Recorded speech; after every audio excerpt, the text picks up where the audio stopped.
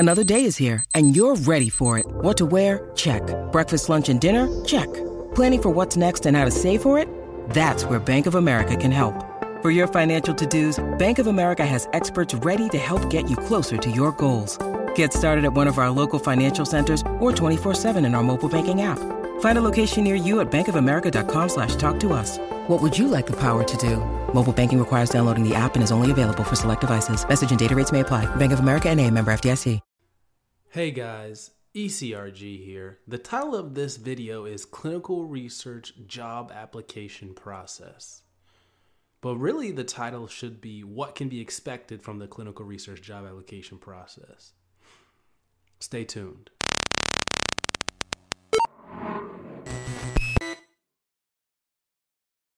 Hey guys, ECRG here, back with another video. Today we're talking about what can be expected from the clinical research job application process.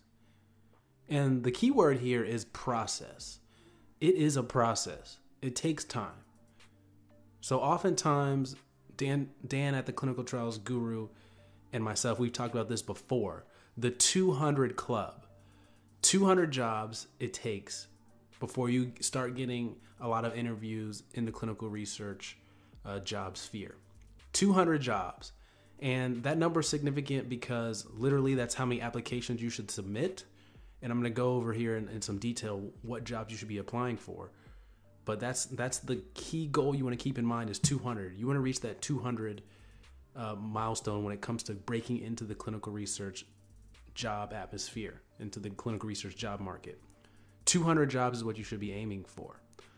But it's a process, guys. You're not going to go on Indeed, Glassdoor, Monster, or the individual CRO's websites and find 200 jobs to apply for in one day. How long do you think it's going to take for you to find those 200 jobs to apply for? It's going to take weeks/months. So you accumulate those job applications over weeks and months, and that's how you end up at 200.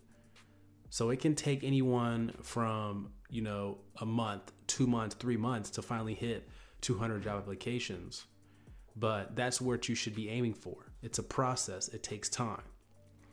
Now, before I delve in that a little bit deeper, I want to talk to those people looking to break into the clinical research industry and let you guys know that we have a resume review program where if you think your resume is a little shaky, you would like some help, you'd like someone who's an expert in the field to review your resume and give you some pointers and some tips on what can be improved about it, email us at eliteclinicalgroup@gmail.com, or you can call me directly at 910-502-3932. You can call or text me there and we can begin the discussion. We also do interview prep or career coaching with we talk about what aspects of clinical research you would like to go into. And we do an interview prep. That's one of our newest products.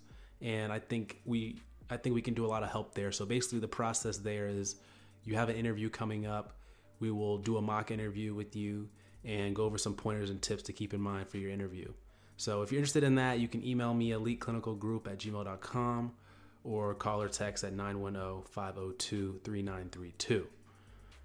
But when it comes to the job application process, the clinical research job application process, keep in mind here that you're applying for jobs. You're not going to get 200 jobs just at entry level.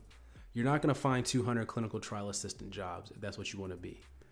The key here is to apply for all jobs, all different experiences. And we've talked about this in past videos before.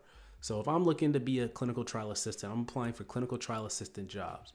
I'm applying for project coordinator. I'm applying for project specialist jobs. I'm applying for CRA jobs, even though I have no shot at getting them. But I'm applying for CRA jobs. I'm applying for senior CRA jobs. I'm applying for all these jobs. And the reason for that is you want the recruiter to call you back and you can tell him your story and what you're trying to do. You're trying to get someone on the phone because a lot of the times they're going to say, you know what? You're not qualified for this senior CRA position, but you're qualified for this other position we have here. Or we've got this contract coming up, this contract position, this 3 to 6 month long contract position coming up that you'd be a great fit for. So that's really the reasoning for applying for many different jobs in the clinical research space, even though you're not necessarily qualified for them.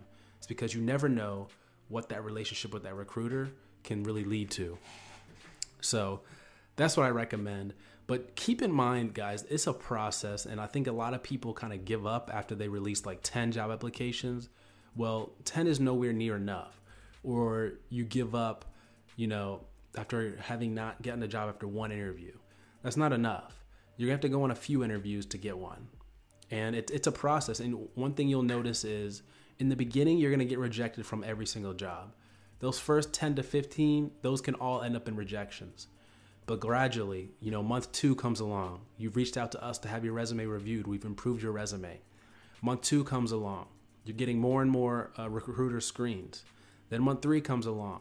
You're getting recruiter screens, plus you're talking to hiring managers, maybe even on the phone.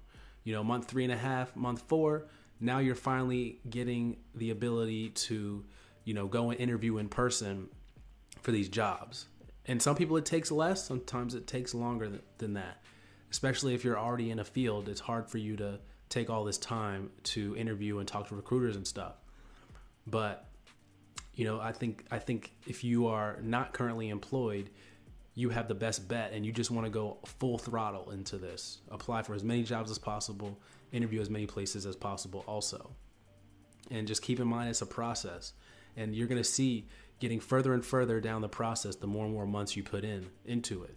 You're going to see more of your applications somehow seem to end up with interviews than they did in the beginning, even though you're not necessarily doing that many different things.